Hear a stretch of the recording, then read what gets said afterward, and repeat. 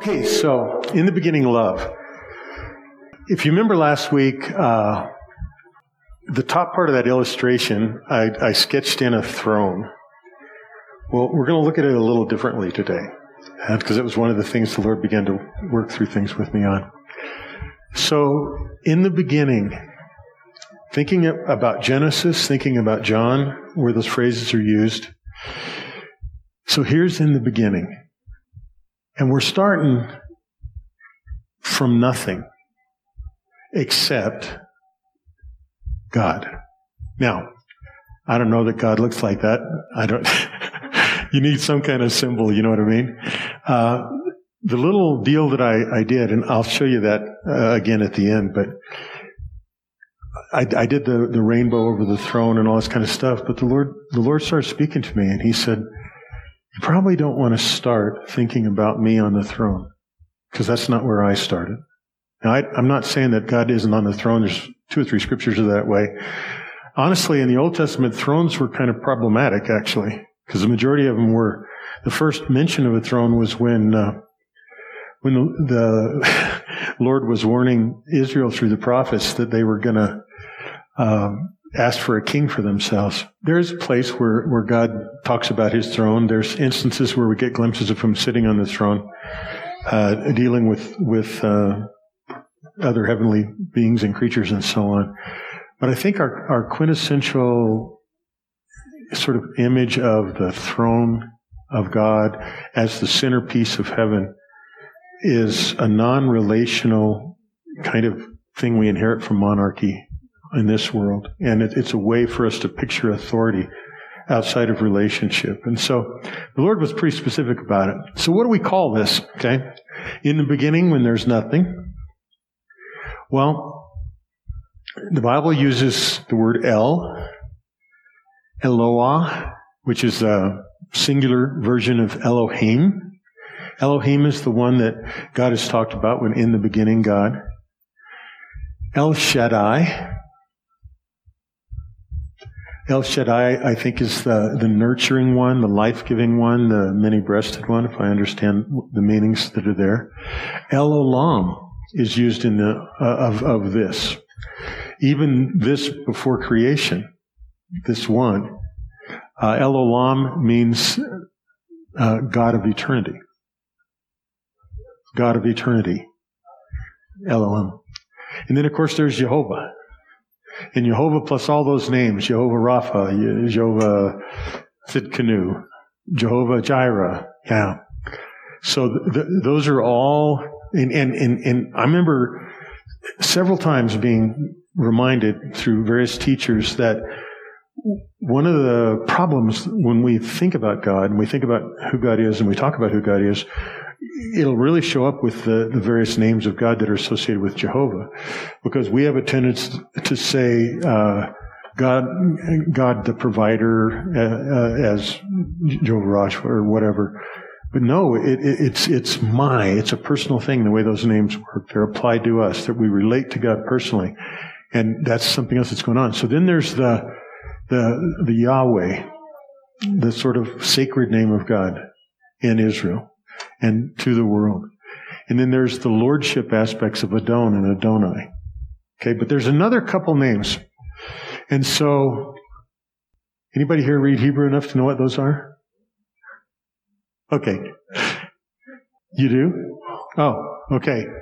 So the one in the top middle is Ab.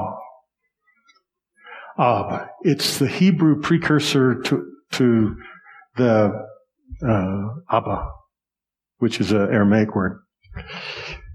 The one on the left is Yeshua. And the one on right, which is really short for what it sounds like, but is Ruach. Unless I've completely butchered the Hebrew letters, which I don't think I did. So Yeshua is the one there, and Yeshua is salvation. Every time salvation is in your Old Testament, virtually every time, saved or salvation, it's a version of Yah Yeshua. And then Ruach is breath or spirit. But this isn't the only place that we get revelation about the God who is in the beginning. We also get that revelation coming out of the New Testament. And so We have logos and theos and pneuma. Theos is on the bottom. It's sort of the correspondent one to El. Logos is the word, as you know. All right, so this is what the Lord was starting to show me, that these are better ways to think about Him, relational ways, not just the New Testament versus Old, but all of these. So there's God the Father, there's the Spirit of, there's the Logos, the Word, and then, of course, there's Jesus. Right? Also, there's the Savior. There's the Messiah. There's the Son of God and the Son of Man. There's the Creator. Remember in John, nothing was made without Him, not a single thing. Everything was made by Him. In Hebrews, it says that in these last days, God's spoken to us by His Son, through whom He made the cosmos.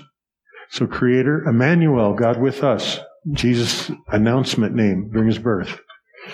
King of Kings, Lord of Lords. That's a prophetic name. It's a name that spills out into prophecy. And then the firstborn, or the risen one. So, rather than just thinking about God as the Creator in the beginning, rather than just thinking Him about some ruling monarch in the beginning, I felt like the Lord was trying to get us to think about these sorts of things. But there's one more revelation that's hinted at in several places in the Old Testament, but expressly said in the New, and we've talked about it here a lot. And it's this one. The Bible says that God is Spirit. God is fire. God is light. And 2 times it says God is love. So, what the Lord was like coaching me to do, to make this thing the simple version of it that He wants, instead of the complicated one that I have a tendency to do. He said, I want you to realize that this is where it all starts. I am where it all starts. Me as Spirit, me as fire, me as light, me most especially as love. So that's why the question, love came down, or the little deal I put out there in the hall, what's love got to do with it? Well, love has everything to do with it. Now, the significance of this is because we don't, as we're struggling to try to understand the implications of new creation, the way like N.T. Wright's been talking about it, and we've been listening to me talk about him talking about it, or just the complexities of life, we have a tendency to lose touch with the fact that everything comes from that.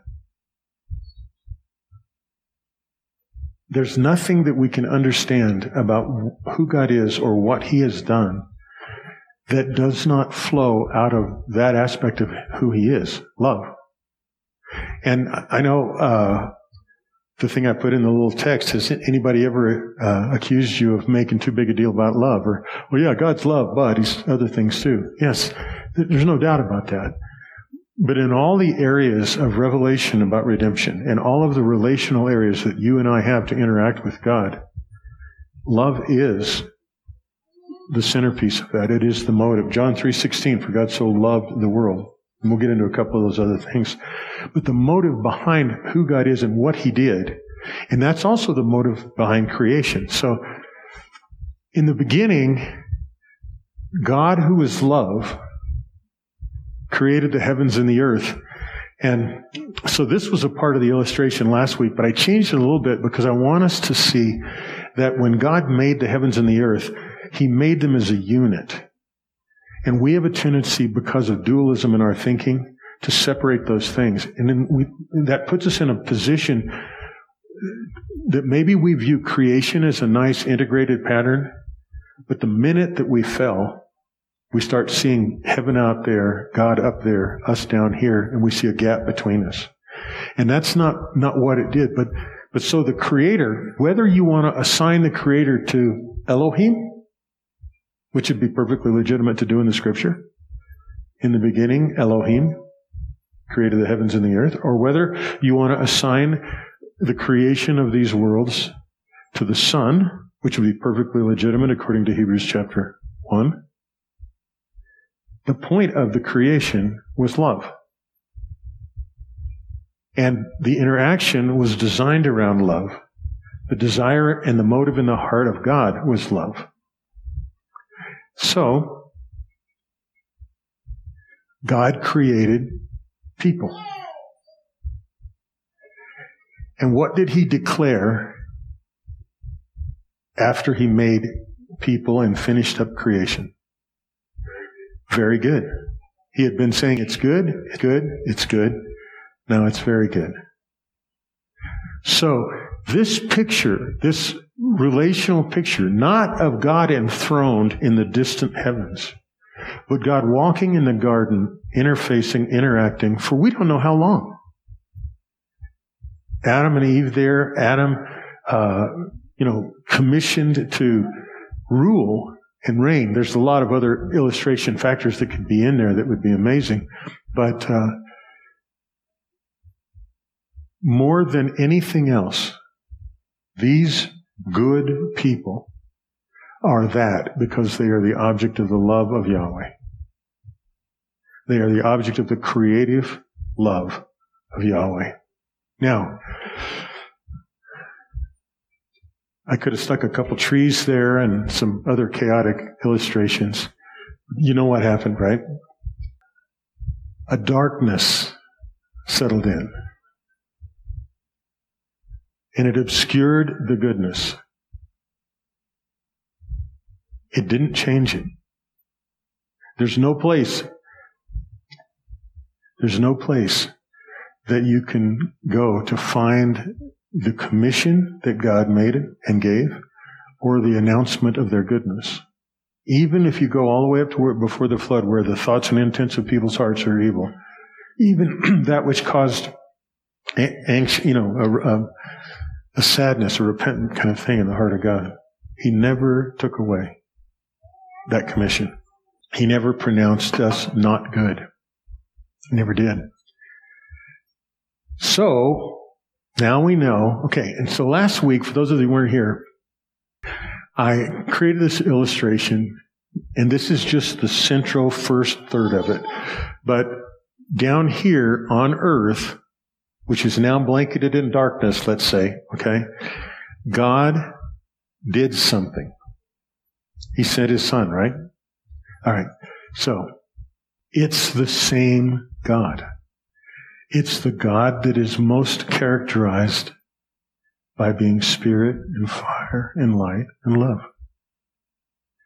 And I've grown up my whole life in Christianity thinking of the redemptive work of Jesus as something other than God, even though I knew, I understood Trinity and I believe in it. But in the practical working of it, I never realized that the thing that in the beginning had in common with the cross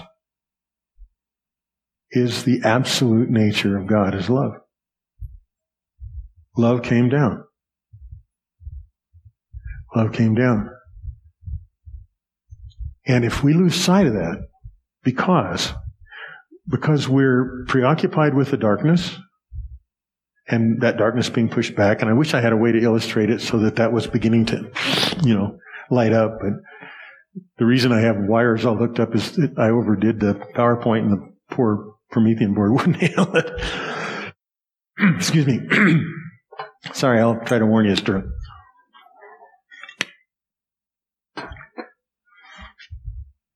But this is the centerpiece, the vertical picture of heaven and earth being created. Yes, men fell, darkness came, but it's just love. It's just the nature of God redeeming us. And when we start talking about new creation, we start talking about image bearing and all this kind of stuff, it's easy to lose sight of that. So this and this is the absolute essence of what we live for as Christians. This is what redeems us. This is what released forgiveness.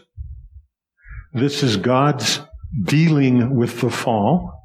This is God's dealing with us. This is what's going to solve our election problems. This is what's going to solve our evangelism needs.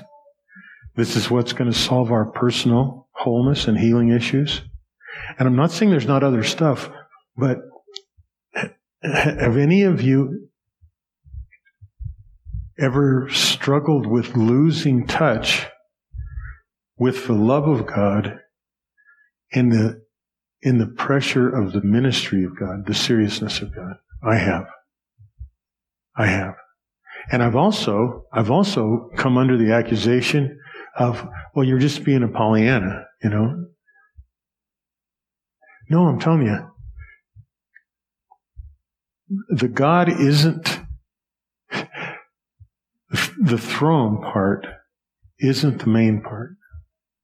The throne part is a part added. Now, God is the king. He's the Ancient of Days. He does sit on the throne. There is a beautiful thing. I'm not saying that's not there. There's a place for it in our illustration of this new creation, image-bearing reality. But this is the part we've got to keep in mind. And there's examples right in here. I mean, Richard, that's the part, both directions of that, God and you, that changed your life. I remember hearing the story of this old professor of mine in Bible college. His name was Cope Budge. I met him afterwards for a while. He had a friend who was another professor. The guy was an atheist, and he loved him, and they were good friends, and they used to meet every now and then. So they were at a coffee shop, actually where Dr. Budge and I were meeting. He was just telling me the story, and he said, yeah, it was an amazing time. He said, I've had years of frustration trying to share the gospel with him. And I would always, you know, and Cope Budge was a really smart guy and really, really good with the Bible, good with the Lord. But he said I was just sitting there, and every time I told him something, he had a response, he had an answer, he had a rebuttal. And he said, finally, I'm just sitting there at the table, and I just put my head in my hands, and I put down, I said, look, all I know is this. I know that God loves you. He sent his son to die for you. He rose again, and he wants you as his child. And he said it got really quiet, and I looked up, and tears were running down the guy's face. That was the message after all the other arguments, after years of debate.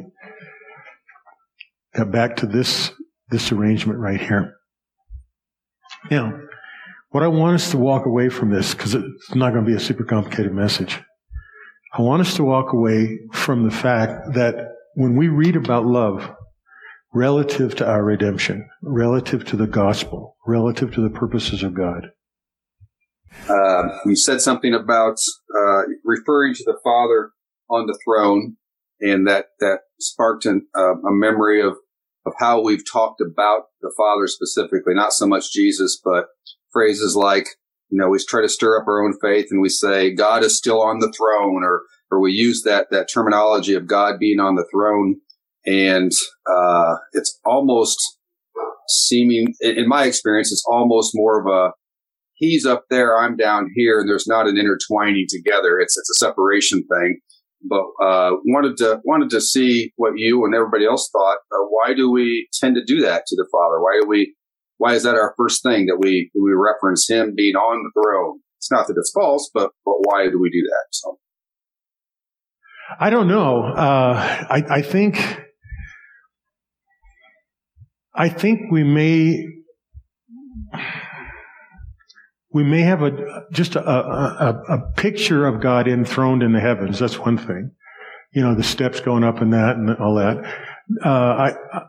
Like I say, I don't think I agree with you. I don't think we're wrong in thinking about it. It talks about, and I saw a throne, a sea of glass, and all this kind of stuff. But I think we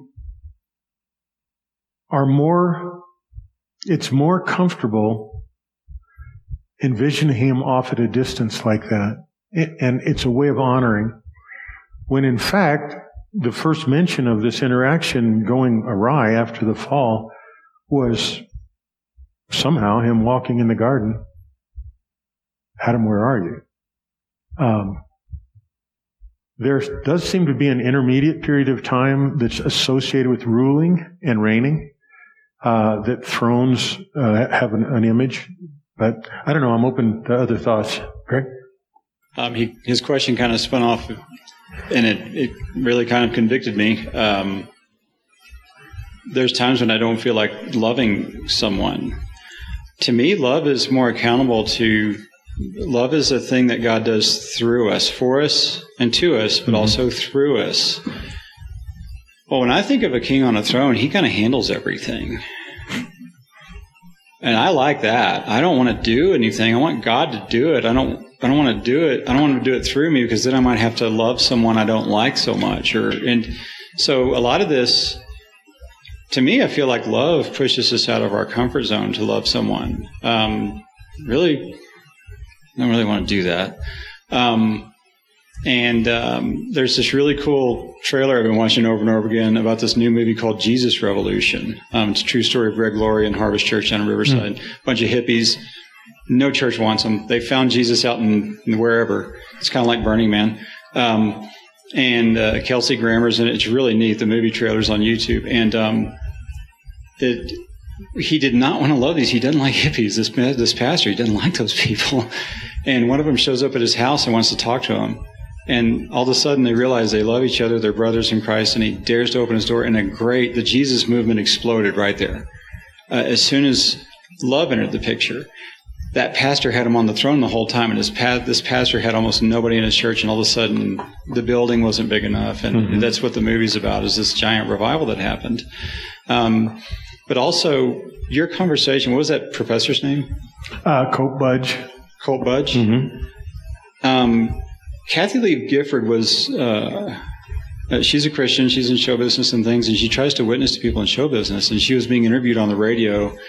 I was driving downtown Colorado Springs listening, and I was stunned at what she said. She goes, I really do try to witness to these people. I'm not just some, cross on my neck. I really want them to know Christ. And I was witnessing to Ricky Gervais, who I've known for years. He's a good friend of mine.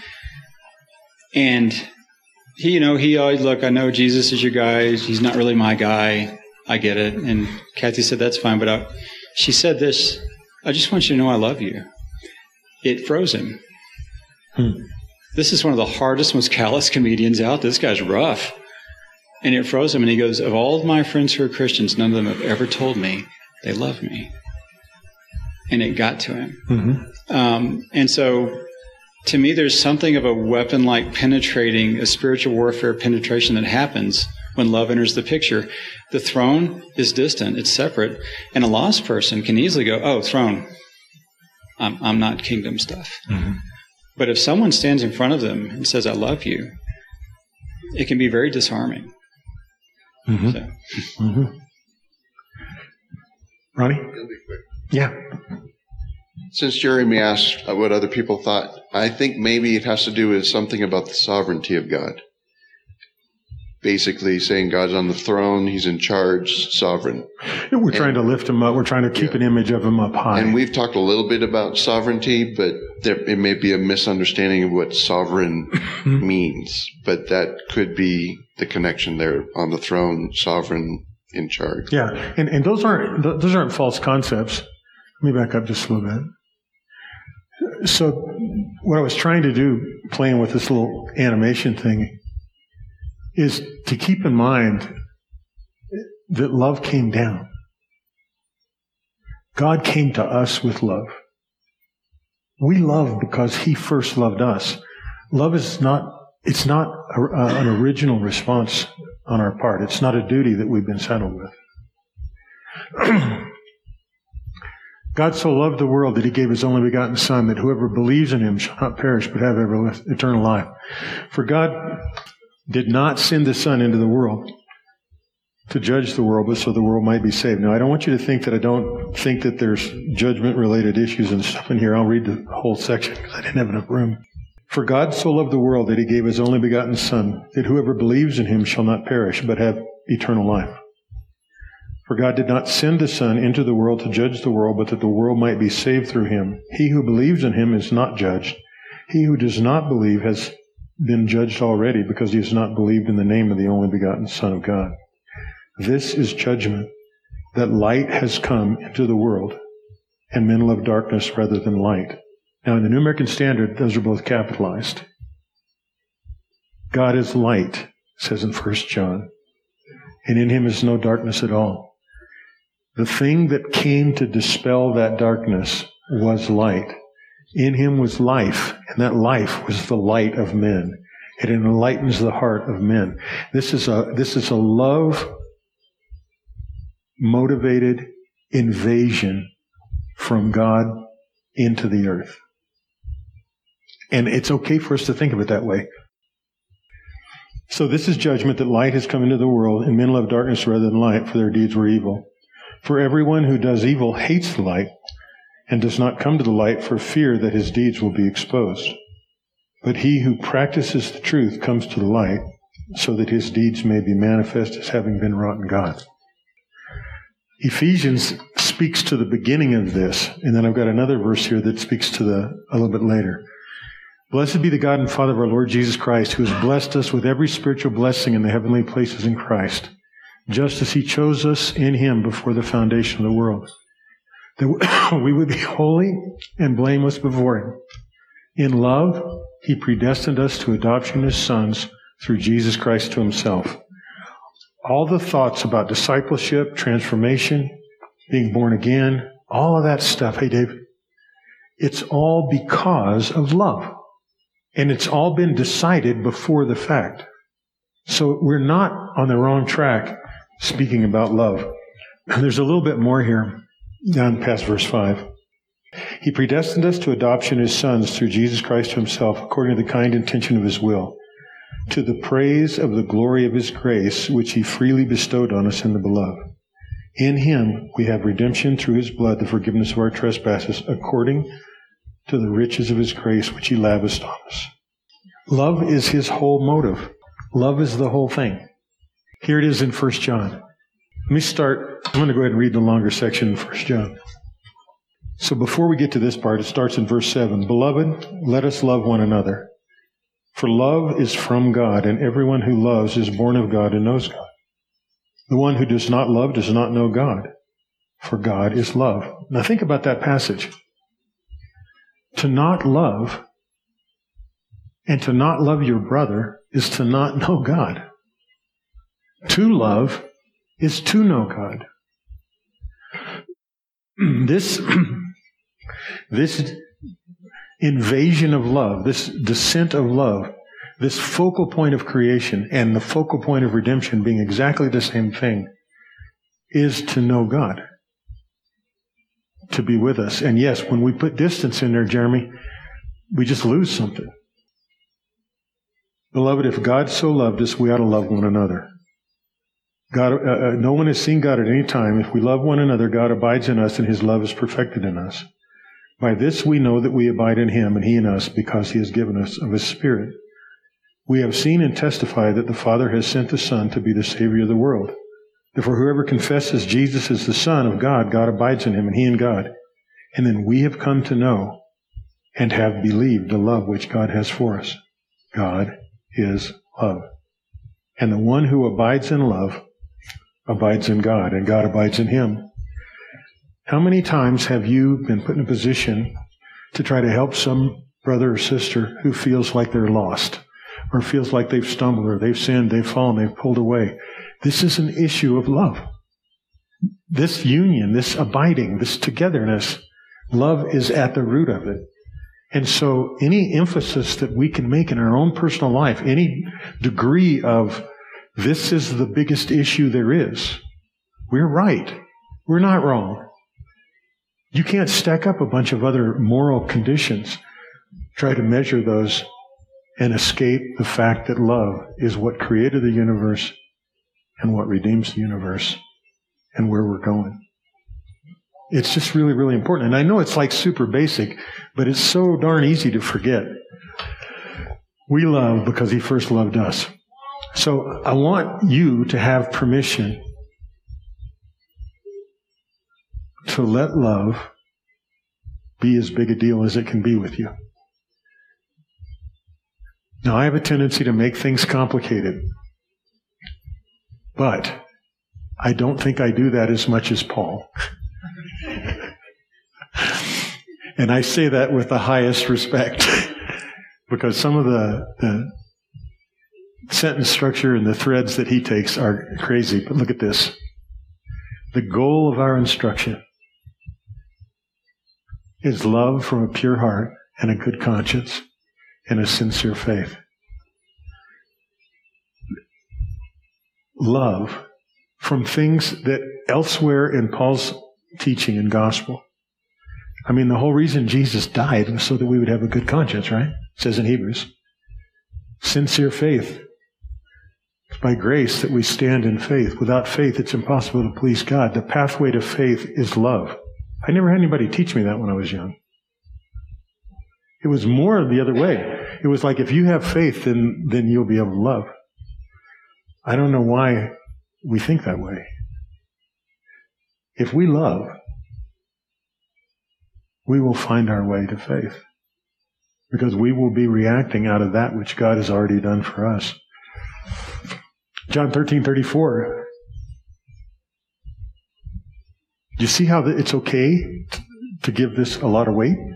Jesus said, a new commandment I give to you, that you love one another, even as I have loved you. Have any of you ever dealt with anybody, or have you been one of those people that somebody was dealing with, trying to figure out what God's mission in life was for you, His calling, His purpose? What has God asked of me? What does He expect of me? What does He want of me? How about that? A new commandment I give you, that you love one another even as I have loved you. Before I start finishing the other three parts of the illustration out in the upcoming weeks, I want to get the foundation right. How about this one? Paul says, if I speak with the tongues of men and angels but do not have love, I have become a noisy gong or a clanging cymbal. I like speaking in tongues. I want all of them to do it. If I have the gift of prophecy and I know all mysteries and all knowledge, and if I have all faith so as to remove mountains but do not have love, I am nothing. And if I give all my possessions to feed the poor and surrender my body to be burned but do not have love, it profits me nothing. He goes on and finishes up and says, but these three remain: faith, hope, and love. And the greatest of these is love. Not greatest. I've always thought of love. Not always. For many years, I thought of love as the greatest in the sense that it's superior among a bunch of other equals. But now I realize love is the essence of why God created us. And love is the core that He redeemed us with. And love is the center of the ministry that we are redeemed to portray. We cannot overemphasize love. So anyway, there's lots of other scriptures we could look at. The thing is, we blow over them because it's such a familiar topic and a familiar word. And I just want us to explore it. Yes, Ronnie? At the beginning of tonight's thing, you said you had something up there that said, in the beginning, love. Mm-hmm. And I've been stewing on that. Instead of saying in the beginning God created the heavens and the earth, I could say in the beginning love created the heavens and the earth. I think you could without doing a great violation. Yeah. Because God is love. Love. Mm-hmm. I think so. Any other thoughts, questions, rebuttals?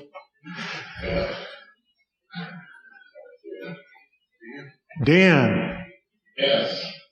I really like what both Greg and Jeremy said. I think if you start with the premise with God on the throne, then it makes the other things subordinate to that in the sense that love is a projection of that. It also puts all the onus of responsibility on Him in terms of He's going to do all the work, and then sovereignty has to do with, okay, I'm just waiting on God to do the stuff whatever needs to be done. If you come from a position of love first, understand the love relationship with Him, then you realize He loves us, so that the verse you read in John there, so that we can love other people, which is what Greg was talking about. So the entire premise of God's love is that it spreads and continues. And so then we can be confident in the sovereignty and position of God that He will enable us, empower us, and whatever to continue to do all those things. But I think that's if you're love-centric, that gives you more of that heart that's supported by the sovereignty, rather than the sovereignty is kind of God far away and him doing stuff, and I kind of wait around for him to do his thing always. This would go back for you, Jeremy, or anybody here.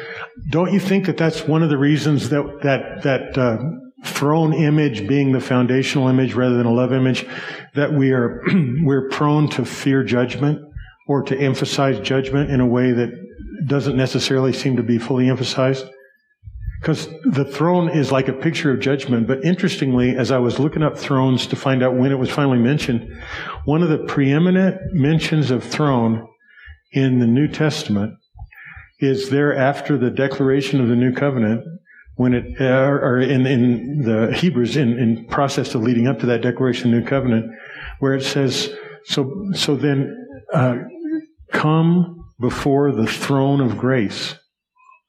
And I know I've worked as a pastor for a long time trying to get people to think of the first image related to a throne as being grace and not judgment. So I think that... Grace. Yeah, and I think if you look at Revelation, I mean, the image that's... there's a judgment verse for sure, but the image is the crowds and the many, many, many coming to worship him and praise him. So it's like, well, how did they get there? Because love was communicated so that they would be there in that position.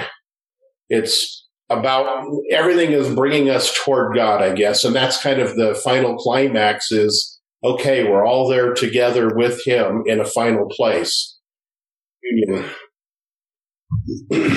I'm not trying to down talk love, but I just want us to realize that we're on really solid biblical and theological ground if we say the foundation, the beginning, the Alpha, the Omega, the beginning and the end of all of this is love. It really is love. Richard? Thanks, Dan. Years ago, I used to come at it as just trying to get people to come to Jesus. Mm-hmm. And once God came down and just told me he loved me, it's always just changed around a different way of God loves you and Jesus is a part of that. But to me, there's such an impact of the Father's love, mm-hmm. the God of the universe, the one that created everything, mm-hmm. that loves you. I mean, that to me, that's a big impact. Yeah. Okay. So how about contrast tonight? There we go. How about the impact of love on identity versus the impact of either the product of a sovereign act of God? In other words, of course, I'm a servant of God, or the sovereign act, or I'm an object of judgment. So, I'm standing there with a thing on it with numbers across my chest, or I'm a son or a daughter of the creator of the universe. Yeah, I mean, that's, when you talk to people about that, they're stunned. They don't know what to do with that. I've seen a lot of my tenants go, "Oh, wow! I never looked at it that way." Yeah, that's awesome. This is part of the power of love that gets overlooked when we let it, step and compete. Anybody else? What I want to have you do is I want you to have permission to let love rise to a higher level of prominence in your thinking about the image that you bear, about the reflection of that image to the world, about the worship that you offer. And I think there's room for us to think more about the power of love to transform and the power of love to change. And I think that if we love, like in 1 John it says that if you love, God abides in you and you abide in God. This idea of not feeling isolated in the midst of a world that is just going ape crazy. I think love is better than building walls. I think it's better than a bulwark. It's a power. It's a strength. And it's an ever renewed reality. because He loves us. And He is constantly loving us. He is love. So anyway, we're going to bring the other aspects of this illustration in, and just to show you that I do have a throne illustration. There's a place for it. We'll get to it. But the issue is that. The issue is love. So I just wanted to... Anyway, I think that there's a fruit. So last week, Becky asked me a wonderful question. She said, so what? What's the point of looking at these things? The reason we're going to cover this in a couple more weeks, we're going to see.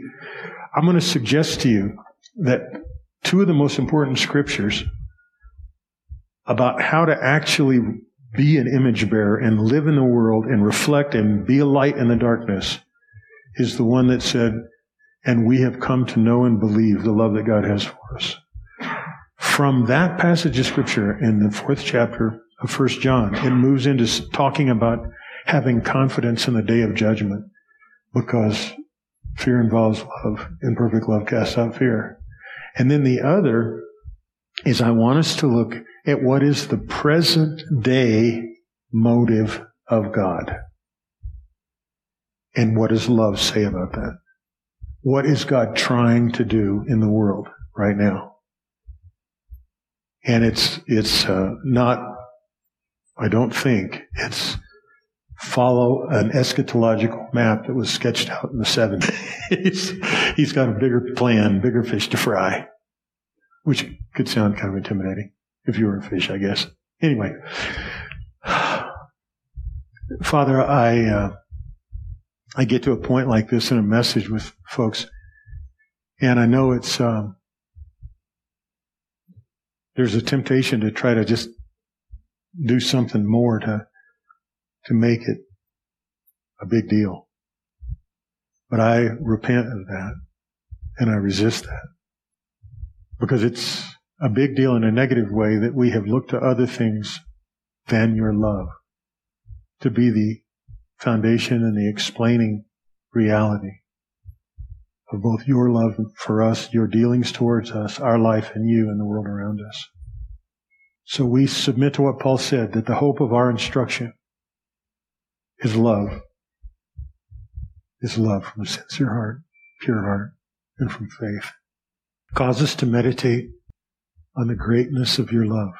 And let us join with the apostle as he prayed, that the eyes of our heart would be open so that we could know the height and the depth and the breadth and the width of your love for us. In Jesus' name, amen.